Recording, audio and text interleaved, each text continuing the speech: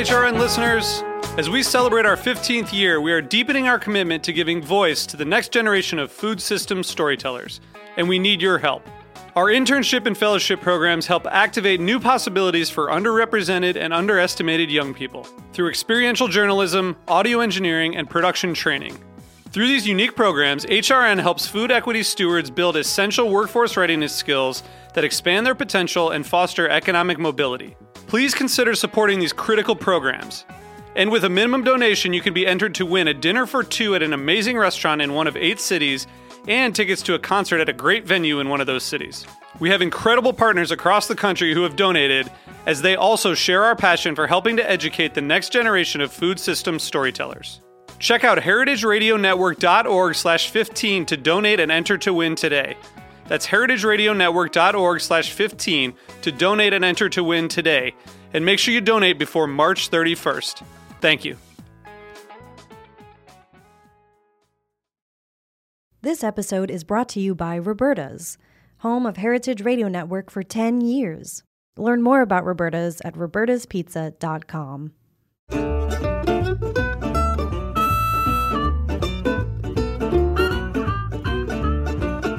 Welcome to Jupiter's Almanac. I'm Matthew Rayford, the great-great-great-grandson of Jupiter Gilliard, a former slave who bought the land I now farm in Georgia nearly 150 years ago.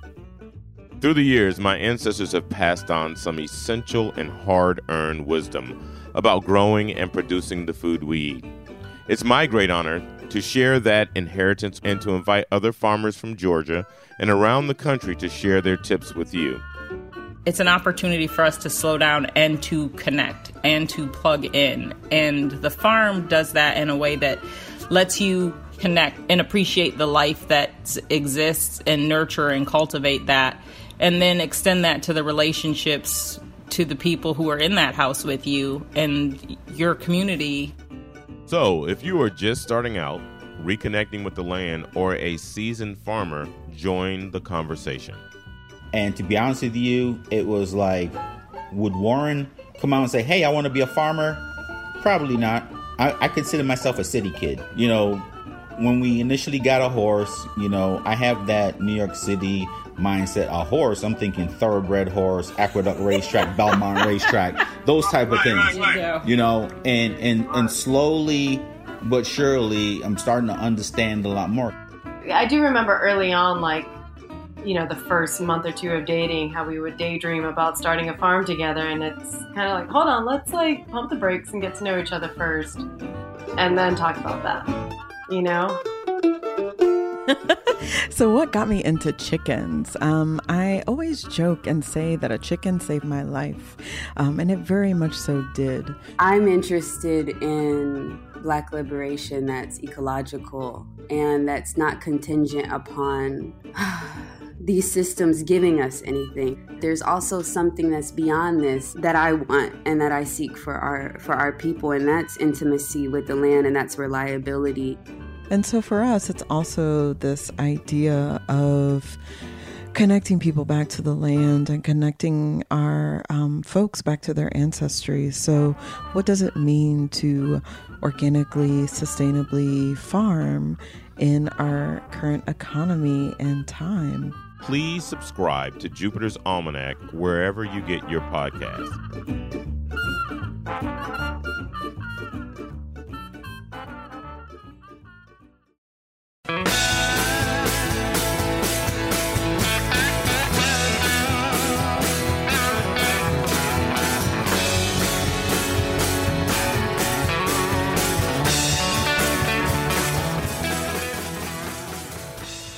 So hey, welcome to Beer Sessions Radio on the Heritage Radio Network. This is a special Cider episode, recording September 30th, 2020. I'm Jimmy Carboni. I'm the host of Beer Sessions Radio. We're here on Heritage Radio Network. You can support us and become a member at heritageradionetwork.org. So last month, when I was at the Union Square Green Market in New York City, I ran into cider maker Seth Jones of East Hollow Cider. And he started asking me funny questions about, you know, who he could sell cider to. You know, it's getting the fall cider season for a lot of retailers. And I went through my short list of my go-to Good Beer Seal bottle shops for beer. And I started realizing that there's not really too many beer shops, and even not too many wine stores that have a really comprehensive selection of hard cider. And of course, the light went off, and I said, "Whoa, Seth! There's Paige Fiore and her brother Gennaro at Boutique Wines and Spirits up in Fishkill, New York." So from that, I started trying to connect a few people, and we put this show together. So first, we're going to go around, and everyone's going to give a brief introduction of who they are and a few lines about what their role in cider is. So let's start with Paige, since she's kind of our linchpin here. I don't know if I like that. I'm a linchpin. Causing trouble. Yeah, that's me. So I'm Paige. I own Boutique Wine, Spirits, and Ciders in Fishkill with my brother Gennaro. And we're a big retailer. We have about 200 different ciders in bottle and can, and we have 13 on tap for growler fills. So we're a pretty big retailer in New York State. And it's great. I know you guys just won a big National Cider Award as one of the top retailers in the East Coast. Yeah, so we were pretty surprised that the American Cider Association, we were even on their radar, but we apparently were, and that was pretty awesome. So we ended up winning for 2020 the best cider retailer on the East Coast from American Cider Association, which, we're in some pretty awesome company across the country. So that was a nice honor. Congratulations. And Thank you. Next guest, Dave. Hi, I'm Dave Urbanus. I'm the owner of Sugarberg here in Brooklyn, New York, Williamsburg, to be exact. We're a bar restaurant.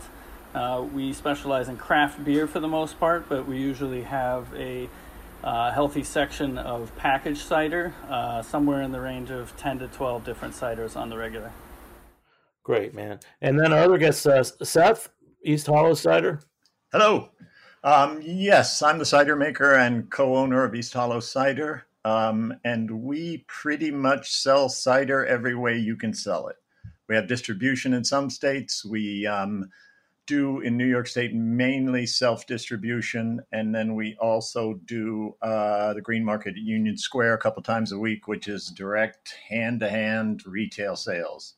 So we really, and I think it's kind of what you have to do as a cider maker, cover all the bases of selling cider. That's great. And Brandon Buzza, who's a cider man and expert, will be joining us a little later in the show.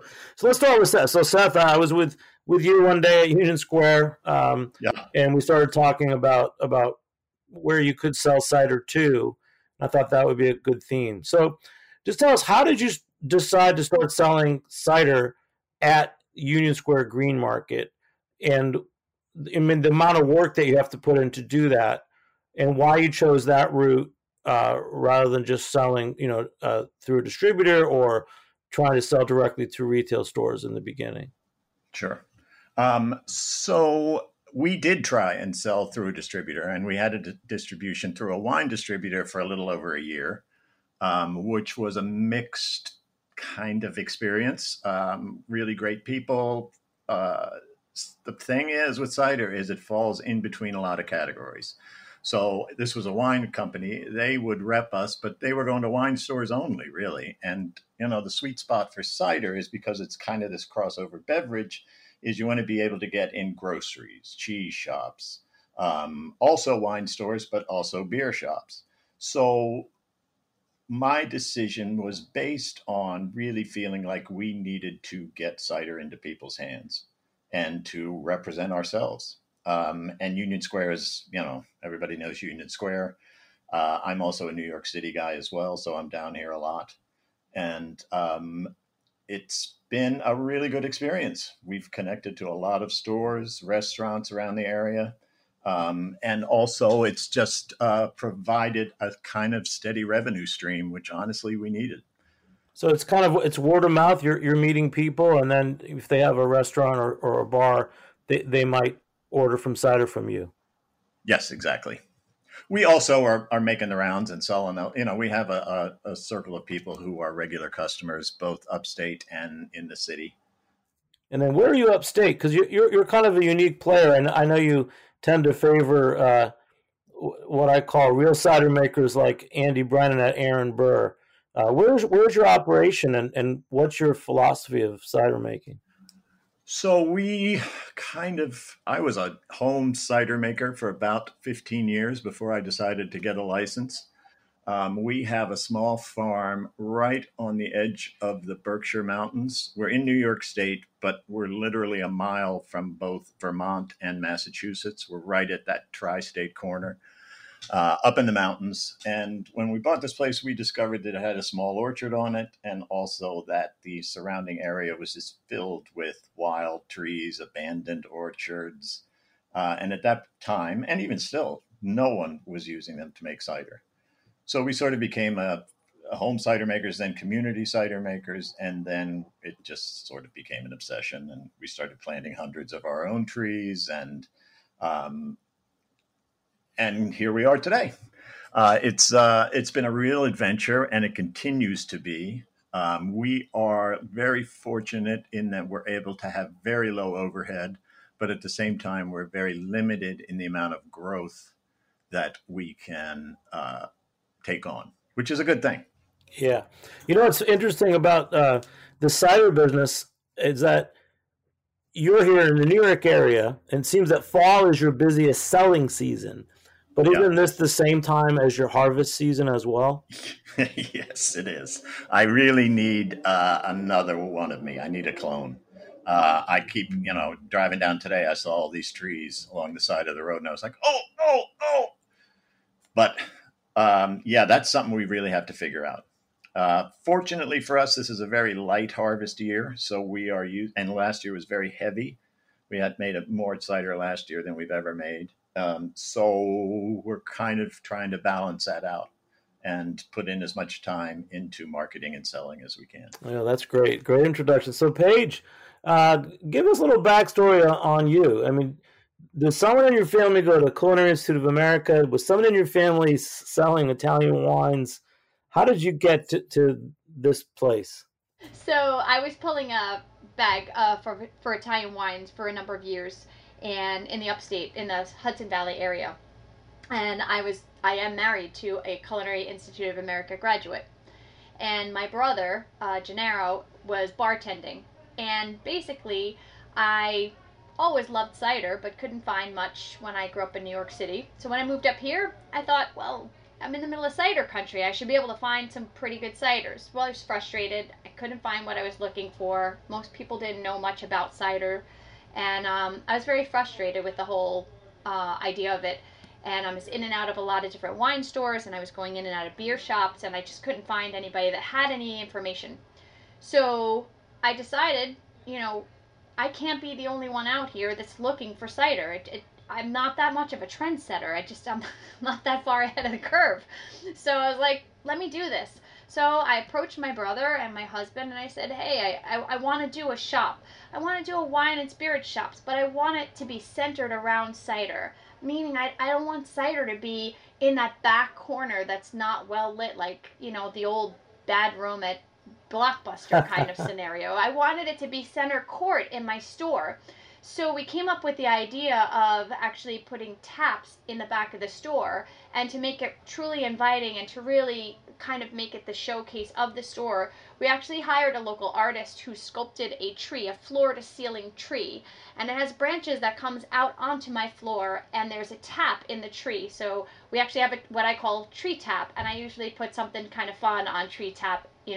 We kind of rotate it out, but we have Orchard Hill right now on our tree tap.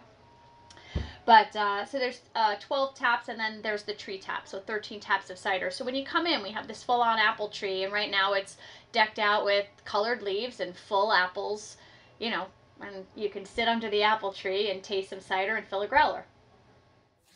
And it just caught on. When you first opened up, how many ciders did you have for sale? Yeah, so we opened up in 2017, so we're about 3.5 years old. And when we opened, we had a pretty decent selection. We had 35 in bottle and can and 9 on tap. And now we have about 200 in bottle and can, and it just keeps growing because people keep bringing me delicious cider, so I keep getting it because they're all good. And we have 13 on tap, so we've definitely expanded quite a bit.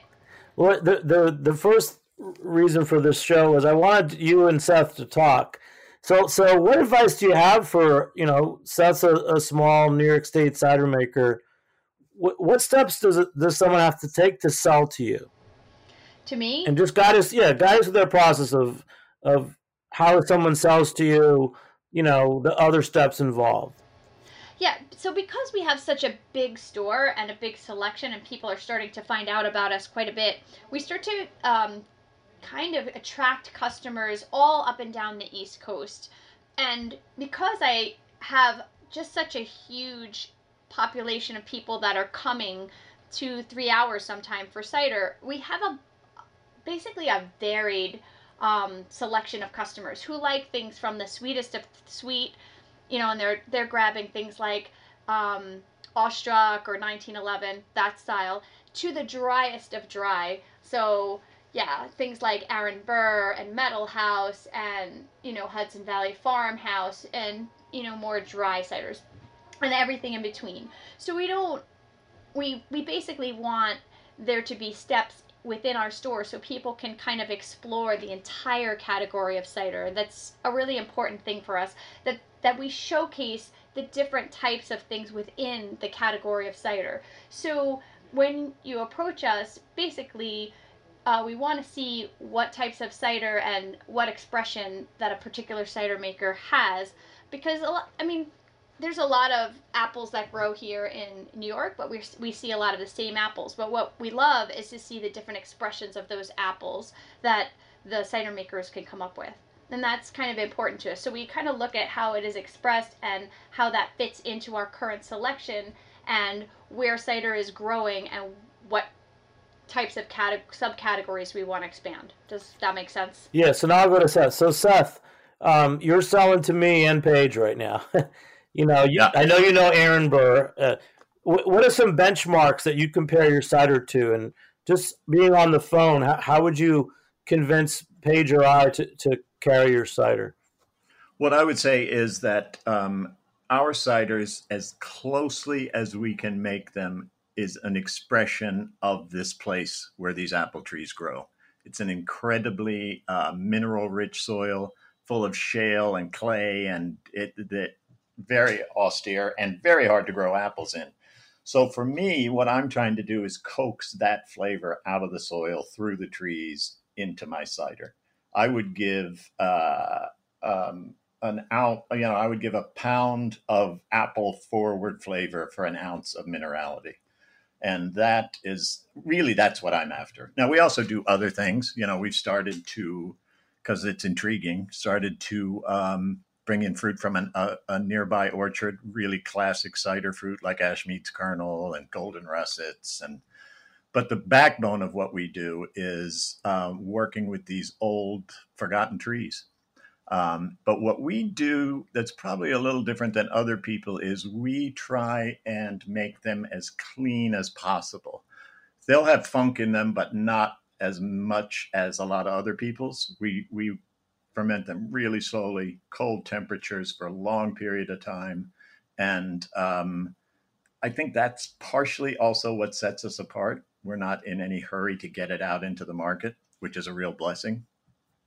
Yeah, no, you've always impressed me with your independent spirit, because I know even when there were cider weeks like last year, you would choose to host your own event, like at As Is, that great bar in Midtown. Right. Tell us about that event, because that's also part of how you sell, but also how you're creating this own little independent community. Yes, absolutely, which is really important. And it's an extension of another community of apple growers that takes place up in Massachusetts called Stump Sprouts. It's run by Michael Phillips and a couple other people.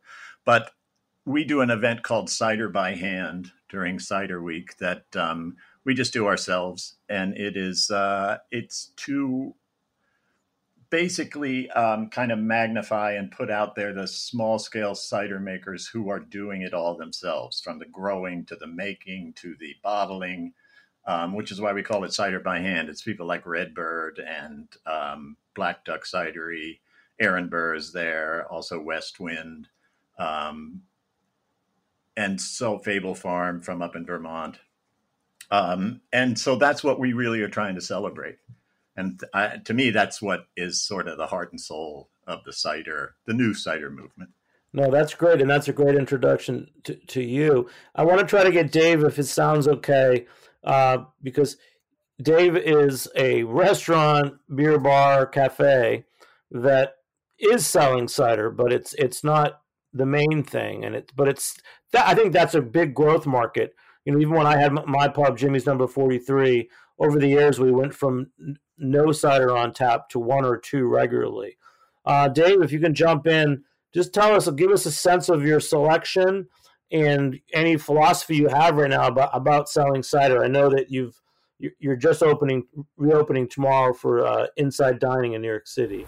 Yeah, we're reopening tomorrow, and we're a little light on product right now, just for the simple fact that the whole shutdown and everything. We've been running through a little bit of product and throwing out product that wasn't any good anymore. But right now, we're going to open up tomorrow, I believe, with about 10 ciders total. And then we'll probably be adding to that a little more, but I usually swap them out.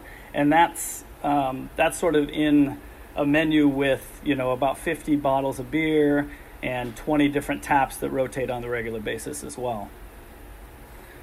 We do put cider on draft once in a while, but not as much, just because this market, for some reason, my draft cider just does not move as well as my packaged cider. Dave, just tell us a few of the ciders that you do have, and then we'll move on to the next question. A few of the ciders I do have, I have a classic old school, the DuPont Brut. It's a French cider, as we all know. I also have a couple Grafs. I usually have at least 2 cans of Grafs, just because they're somewhat local, even though they're up in Newburgh. And they're kind of funky and sour, and that kind of goes along with beer, and I think a lot of our beer crowd actually likes that a lot. And then also we carry a Down East and a Wolfer's Dry Rosé as well. Thank you, David. Thank you. And I'm sure you have things like Graf cider. I mean, definitely the crossover, talking about what Seth was saying, crossover into grocery stores and beer bars. Seth, if you want to just jump in on that, what do you think? What styles are appealing to like beer bars and grocery stores that aren't typically sold in wine stores? Yeah, I love craft beer markets and bars. Honestly, I think it is the growth market, and it's also because I love craft beer. I think it's a much more receptive audience. People are much more willing to jump in and try stuff very often than wine aficionados and stores, and take a chance on something new. They don't mind something being a little funky and a little weird. The other thing, though, that I'm struggling with all the time is format. We started out making only 750 milliliter bottles, and that's a really tough sell in a lot of both restaurants and beer shops. So we're trying now adding 375s, but for a company that's as small as we are, it's really hard to do cans. Cans are kind of off the chart. And even the smaller bottles, it's a real struggle as to how to format the cider and how to sell it. I'd love to hear what Paige has to say about that too.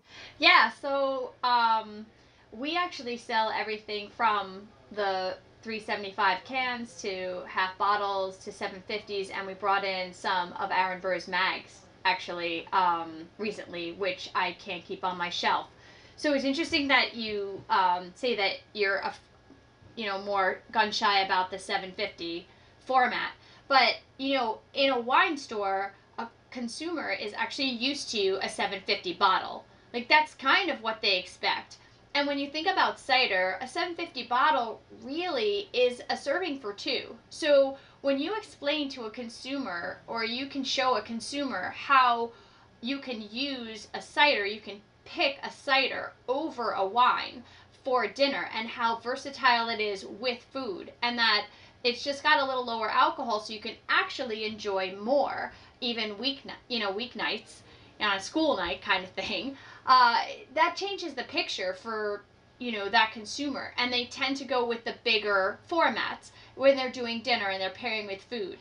When you talk about the type of cider that's kind of more of a a more modern style cider, a sweeter style cider, that sort of skews to somebody who just wants to hang out and drink cider, sort of socially, and that works better in the cans. So we tend to do really well with, like 1911 and 9-pin in can, right? I have Orchard Hill in can, and I also have their 750s.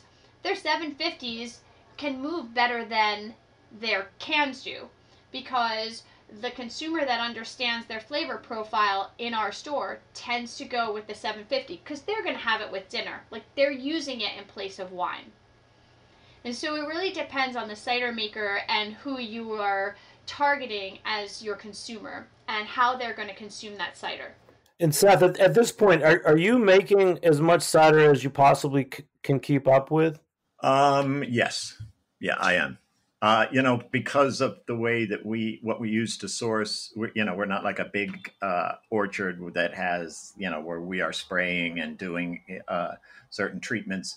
We kind are, from year to year, it varies a lot how much fruit we have. That's the main thing that determines how much cider we're making. But yeah, we're making just about what we're selling. It's pretty straight on. Yeah. Hey, Paige, I was curious, when you go through your whole cider selection, is there one cider that makes you smile some days? Because I'm sure there's a lot of joy for you. I think about your store, which I still haven't been to. I think of that cider tree, and I'm like, there must be a lot of joy in that store, because it's not just, I'm not just going to the supermarket here. It must be a special place. Oh, thank you, Jimmy. Yeah, I mean, so we really pick what we think is a good example in the subcategories of cider. We really spend a lot of time talking about what we should bring in, what people are looking for, what's a great example of a style of cider, and it's a lot of fun. I mean, and meeting cider makers is pretty cool. I mean, Seth mentioned some great cider makers. We carry Redbird. We, of course, carry Aaron Burr. I mean, there's some really incredible cider makers just here in New York, and I'm not even talking about going up into New England and out west. I mean, we just have so much talent just here in New York State, and it's incredible. And I'm so happy to have such a breadth of ciders here that represents New York State and into New England. And it's pretty incredible. Yes, it's my shop, but I really enjoy working here. I mean, I get up in the morning and I'm excited to go to work. Wow, and then it comes through. That's amazing. Hey, for a minute, I want to give a shout out. We're going to take a break in a minute. Shout out to Sugarberg in Williamsburg, Brooklyn. It's you go to the L train at Graham Avenue or the other one, Dave. And sorry, Dave, we're losing your sound, but go check it out, Sugarberg in Brooklyn, because Dave is a real industry veteran, managed the Ginger Man for a long time. And I'll tell you, as a go-to place, I love that he's carrying more ciders than most other places. So big shout out to Sugarberg. And we're going to take a short break, and Brandon Buzz is going to join us when we come back in a few minutes on Beer Sessions Radio. All right.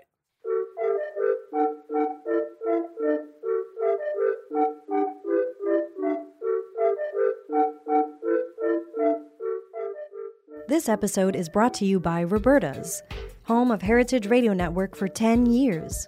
Roberta's was founded in Bushwick in 2008 and has become one of the most iconic restaurants in the country. HRN made its home inside of Roberta's in 2009, and together they have become part of the DIY fabric of the neighborhood. Roberta's, the pizza restaurant, is open for lunch and dinner 7 days a week and serves much more than just the famous wood-fired pizzas. Their team dreams up new salads, pastas, and sandwiches on the regular. Roberta's Tiki Bar is alive and well in the back garden, serving up frozen drinks in the summer and hot toddies in the winter. Stop by the bakery and takeout spot next door for fresh breads, sticky buns, and pizzas to go. And of course, there's the 2 Michelin-starred Blanca tucked away in the garden for truly daring diners. But Roberta's also extends beyond Bushwick, with multiple locations in New York City and now in Los Angeles. You can also find their frozen pies in grocery stores around the country. The spirit of Roberta's, like Heritage Radio Network, is everywhere. Here's to many more years of pizza-powered radio. Learn more about Roberta's at robertaspizza.com.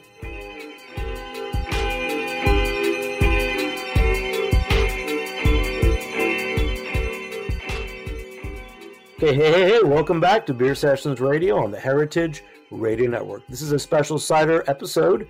We're recording on September 30th, 2020. Just coming back from the break. Big shout out to heritageradionetwork.org. Become a member and support at heritageradionetwork.org. So we're talking about selling cider. It's fall, it's COVID, and we started with Seth Jones of East Harlow Cider and Paige Fiore from Boutique Wines and Dave Urbanos from Sugarberg in Brooklyn. And now we have another guest joining us, Brandon. Brandon, please introduce yourself because you're quite an interesting figure in the cider world. I don't know about that, but I definitely enjoy it. I am a longtime home winemaker. I randomly met Tony Couturi in the mid-'90s and started to visit him, and he kind of started me on my path, and sort of on the hands-off approach, letting nature, the terroir, kind of give you what kind of give you the best of what she has to offer. And randomly, I was on a vacation up in Washington State one winter, and happened to be at a bar that I was looking for something different. And the guy said, "Listen, we've got this local cider," which normally wasn't something that I was very interested in. Said, "I think you're going to find this interesting. Looking for something different." And it turned out to be Finn River. Finn River was just down the road, and so I went and visited with Keith and Christy and Andrew. And I was sold instantly. I enjoyed the beverage, but just their whole ecosystem and what they were doing just sold me, and it's been an adventure ever since. And so I'm not. It's important probably to acknowledge that I'm not in the business of selling cider. I don't work for a cidery. I don't have anything that I'm getting paid for. I'm just really a cider advocate, and I've traveled. I've been to Peter Mitchell's class in the UK, and spend a lot of time with orchardists in the cider community, and it's just a very, I love the community and I love the space, and I just continue to get more involved, whether that's Glint Cap or whether that's Good Food Awards, and just really the people and the beverage just been a treat for me. Great. So when you first came on my radar, it was probably last year at CiderCon, because Gabe, the ciderologist, was posting and tagged you, and then I saw some photos that Paige and her brother Gennaro at Boutique Wines had posted, also of CiderCon, and the photos of you and Gabe, ciderologist, seem to be almost like rock stars of the cider world. But it's funny because neither one of you are necessarily cider makers. Like, to me, it's like Aaron Burr and maybe the kids at Tilted Shed. I'd be checking out. So you've kind of positioned yourself as a cider judge, right? So between Glint Cap and the Good Food Awards, you're sitting in on judging cider. So I want to steer this to, where does that fit into selling cider? Because I know scoring systems have helped boost a lot of products. Like craft beer had Beer Advocate, for example, and Robert Parker revolutionized wine in the 90s.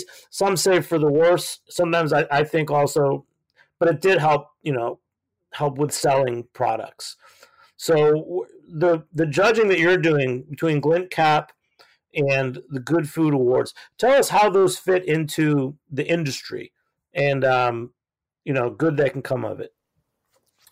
Well, admittedly, that may be something for Paige or somebody who's on the selling side. I mean, I certainly talk to a lot of producers and get feedback on kind of what the awards. So a Liberty cider, a Haykin, somebody who's done really well in the awards over the years. But I don't, I think it's an important piece. I definitely don't want to single out, again, kind of my advocacy for cider in general. I don't want to single out the people who don't compete. And I understand there's a lot of reasons for that. And I understand that, kind of complaints with it.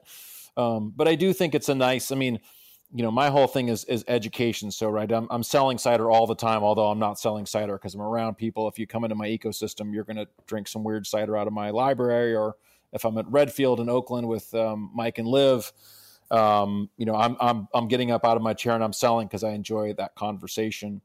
And so I do think it is important as a way to distinguish in a space that really still is in New York, you know your market way better than I do, at least on the West Coast. While there are lots of educated cider drinkers, we still have a big hill to climb. And so it's constant. I'm meeting people all the time. I'm talking about cider every day with random people, and the education, it's an opportunity and it's a challenge, right? But the kind of the learning curve for all the different apples and single varietals, and spending $50 on an obscure Perry. I mean, I'm okay with that because I understand it, right? But it's educating people. So the awards are, I think, important and just kind of giving people one more thing to get comfortable with spending, money on a high quality bottle of cider. I mean, I'm sure as every guest would, agree, there's really nothing different about the process between wine and cider, right? So people shouldn't look at cider and say, well, I shouldn't be spending more than $20. I mean, the inputs, the labor, all those things are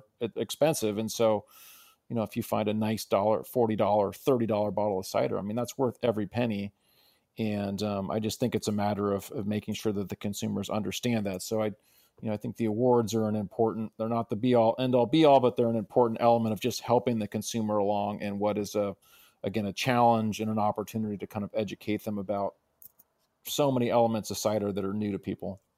Yeah, when I was just reading about you for the show today, for years I've talked to some cider makers like Steve at Farnham Hill, for example, and we used to talk about how do you have a label to differentiate, good ciders or real ciders from, the average cider or mass producers.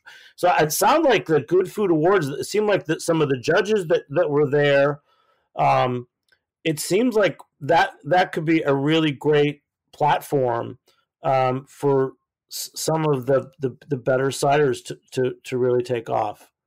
Tell us about who some of those judges are and what your role is in that. We're not going to only talk about that, but I did find that was pretty interesting, just learning that about you. Yeah, the Good Food Awards it's wonderful for a lot of reasons. Sarah and her team have done a phenomenal job of kind of growing it over the years from a couple categories to, I think we're 17 categories this year. I believe the inspiration, I'll get a little bit of the history wrong, but I think the inspiration came in her travels to the UK, where they had a sort of a label system kind of indicating this is this food product's organic, it's grown sustainably, just some of the elements to allow you to kind of take that next step and saying, all right, I can be assured that this product's been made with a little more focus and concern over the organic growing practices or whatever the kind of the labor that was involved. And so as a result, I think we attract a great list of producers every year. This year despite the pandemic, I think, I and a lot of other folks were, concerned we were going to see a kind of a dip in the, obvious submissions, and we were actually up slightly over last year, which was amazing. And I think speaks to the kind of state of the market, that people are home and drinking more, bottled and canned ciders, and we're interested in participating this year. And unfortunately, we had sort of an abbreviated judging process. Normally we do it in person, which is wonderful. This year, we had to do it all. I mean, hats off to Good Food. They did a phenomenal job of packaging everything up. And then the judges, as opposed to going somewhere to get together like we would at a Glint Cap or any of the big competitions, picked up their boxes and went home, and we all jumped on Zoom and tasted, and it was great.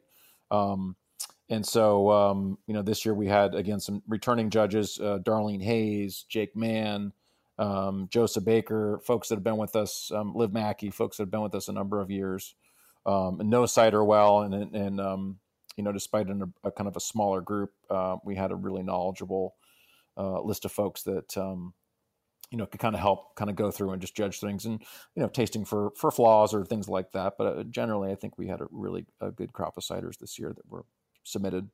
Wow, that's a great intro, Brandon. Brandon, I noticed that you and Paige seem to have some overlaps. I noticed that had posted some things that she was selling, some favorites recently. One of them was Blue Bee cider out of Virginia, and I saw that you've posted about that. Yeah. And you also mentioned Finn River, and I was looking at Paige's Boutique Wine posted some of the new ciders for fall. And in addition to like Farnham Hill and Aaron Burr, I did see Finn River. So just tell us about those two. And you're based in California. I'm I feel like I mostly drink New York and Northeastern ciders.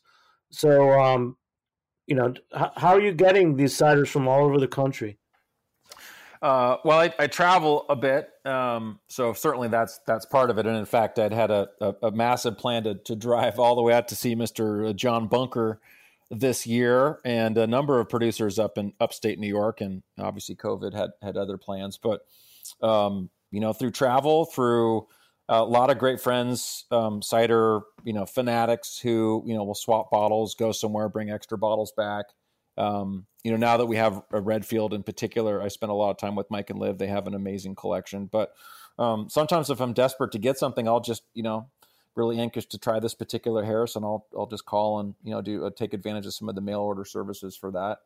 So it's a lot of things. I mean, the judging is also nice because they're extra bottles that you can taste. And so things may come from that. But I would say it's anything and everything. To try to, kind of just cover my bases and try a lot of ciders from all around the world. I'm going to go to Seth right now. Seth, gosh, we jumped from New York to California and Good Food Awards. Are there any benefit from that to cider makers like you? Are there any New York State Awards that you try to be part of? Or do you really feel like you just have to stay independent and work within your circle? Yeah, I don't really take part in competitions and never have really. Not that I'm against them or have any, it's not a political decision at all. It's just we kind of make the cider that we make with the fruit we have. And I think that judging I can't make a different cider than I make, nor do I really want to. So it probably would benefit me, but honestly, it's just not in my wheelhouse. We try and, make connections direct with people, talk directly to people about it. And that's really how we do it. And we're able to do it because we're such a small cidery as well.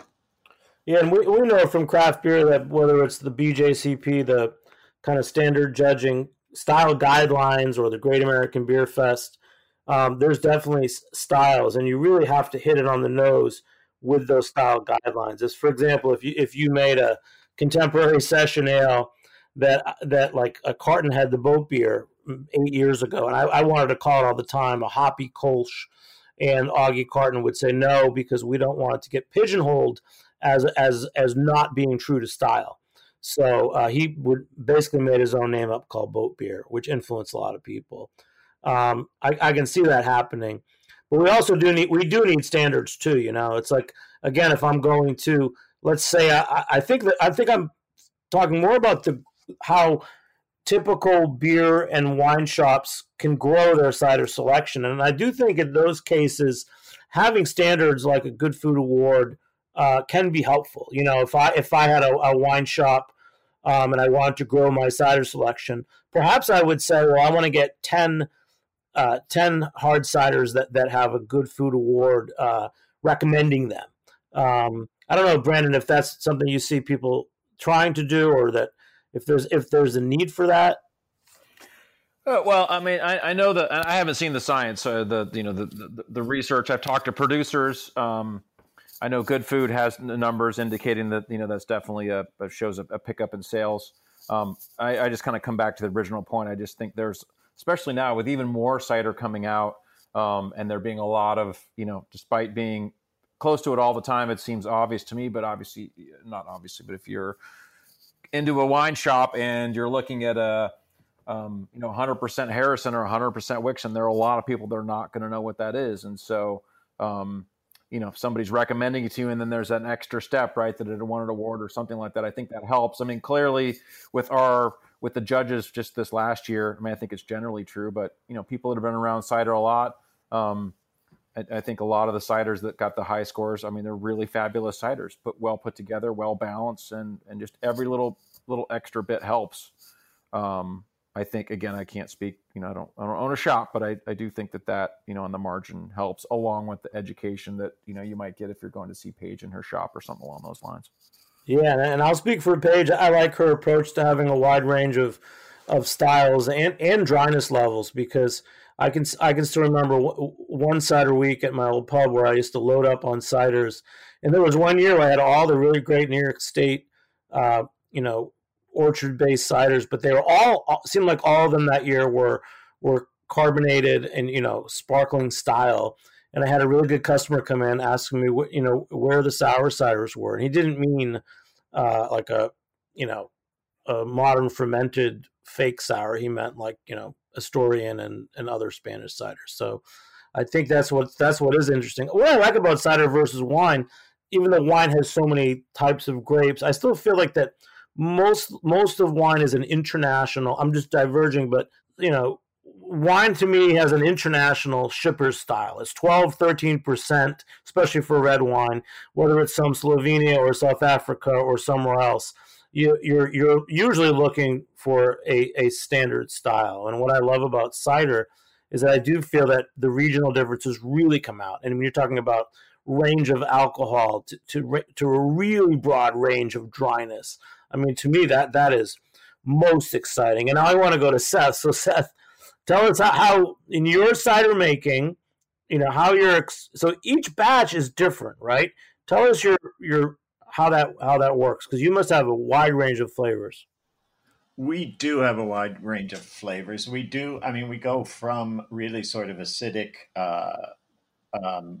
very dry ciders to softer kind of tannin-based ciders, basically depending on the fruit we're able to harvest. We do almost exclusively wild fermentations with none or minimal sulfite additions. So that also can take you in, nuanced different directions because the yeast strains vary a lot from year to year. But for us, that's what we want to do. That's what makes it interesting. We're super careful about not having it become overly funky or too weird, but a little weird is a good thing.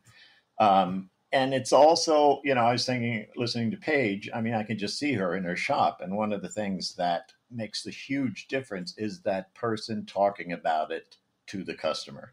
That's why doing the markets is so beneficial to us. And that's because cider's still such a kind of in-between thing, I think you cannot replace that. You know what I mean? And then let's talk about a specific one of your ciders. So the Ashmead kernel, you were very proud of it. You've been showing it around the market this week. Tell us the journey of that cider, from where'd you get the apples and to the fact that were you surprised at how good it was? Sure. I have used some Ashmead's kernel in the past. We're growing some ourselves, but not enough yet to really get a full crop. There's a local grower who I discovered who has just a kind of amazingly well-grown orchard, kind of off the beaten path. And I was able to access last year pretty nice harvest of Ashmead's kernel. So I had planned to use it in a blend with some other fruit because that's what I've always done with it. And most of what we do is blending. We don't really do single varietals that much for a number of reasons. But it was so good out of the tank that we decided to just bottle it as a single varietal, lightly bottle conditioned. And it is just a beautiful cider. It's, Ashmead's kernel, I can't get enough of it. It's got this great fruit forward, yet tannin back, perfect acids. I'm super happy with it. And it's also, I like it also because it's completely different than what we usually do, which is blends of wild apples and apples from old orchards and our own fruit. And so to make something that's completely the opposite was really exciting. Wow. And we're definitely going to keep doing it. That's great. And we're going to go back to Brandon. So Brandon, talking about different types of ciders, you just made a post about vintage cider. You want to tell us what cider that you had that was 4 or 5 years old, and do people think that is not normal? Well, I mean, I in my experience for the years that I've been around cider, more often than not, people will tell you, right, that it's not something you can age. But there's lots of things you hear in cider that are just not true. And it really comes down to, and I guess it's really true for a lot of things, especially in food. It's, maybe it's just because you haven't found the right producer to manipulate whatever that fruit is in a way that allows it to taste a certain way And I think the aging of the cider is one of those things. So I posted on I'm fascinated by a lot of the lost apples. I was fascinated by the Harrison story. Obviously sort of a legendary apple that was found or, rediscovered in, I think, 84. And then, quickly sort of replanted. And there's a number of orchards now that have Harrison trees. And I don't remember all the history as to, kind of why it was a legendary cider apple, but I know there is history with that, which is why they were anxious to find it. And so I think Bluebee was one of the first ones that was doing a single varietal Harrison. And so that was the reason that I had probably a case of it, 6 bottles of it back in the day. And so this was, I believe the bottle was dated January 2016. So 2015, 2016, presumably. And, I don't know that if I stored it at warm that it would have lasted, but I kept it, like you'd keep wine, and it was fantastic. I mean, it tasted just as good as the day that I got it, and I'm sure it would go another 5 years. Just a great balance, just great acidity. And I think that's the excitement. And probably the best part of that is that touched off a huge conversation just on my Instagram thread, kind of chatting about that. Alpenfire Bear chimed in, and he had a lot of things to say about that. And that's really what I enjoy, just a very organic sort of conversation, and something I learn and other people learn about aging ciders. But, Bear in my thread was talking about how, he found that some things don't age as well. And obviously it has a lot to do with what your blend of apples and, what's the pH and, how clean's your bottling practice, how clean are your bottling practices, all that sort of stuff. But it's exciting, right? It's just all these variables, and how do you thread the needle to get it to last and have that excitement in the bottle, years later. Hey, Brandon, if you're interested, I have the more recent version of the Harrison by Blue Jean. Yeah, well, I haven't had, probably had the 2018s the last, so that it would be nice to get the most recent version. We'll have to talk about that. Well, maybe we can swap one of the older ones for one of the newer ones, and I can check it out. Sounds like we've got a deal. Think so. That's great. Thanks so much to Paige, Seth, Dave, and Brandon for joining me here on the Heritage Radio Network. Big thanks to our producer, Dylan Hoyer, and head engineer, Matt Patterson. I'm Jimmy Carboni. We'll catch you next time on Beer Sessions Radio. All right. Woo!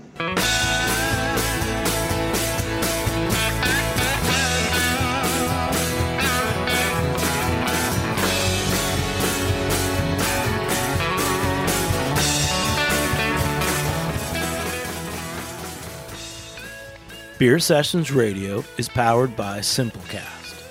Thanks for listening to Heritage Radio Network, food radio supported by you. For our freshest content, subscribe to our newsletter. Enter your email at the bottom of our website, heritageradionetwork.org. Connect with us on Instagram and Twitter at heritage_radio.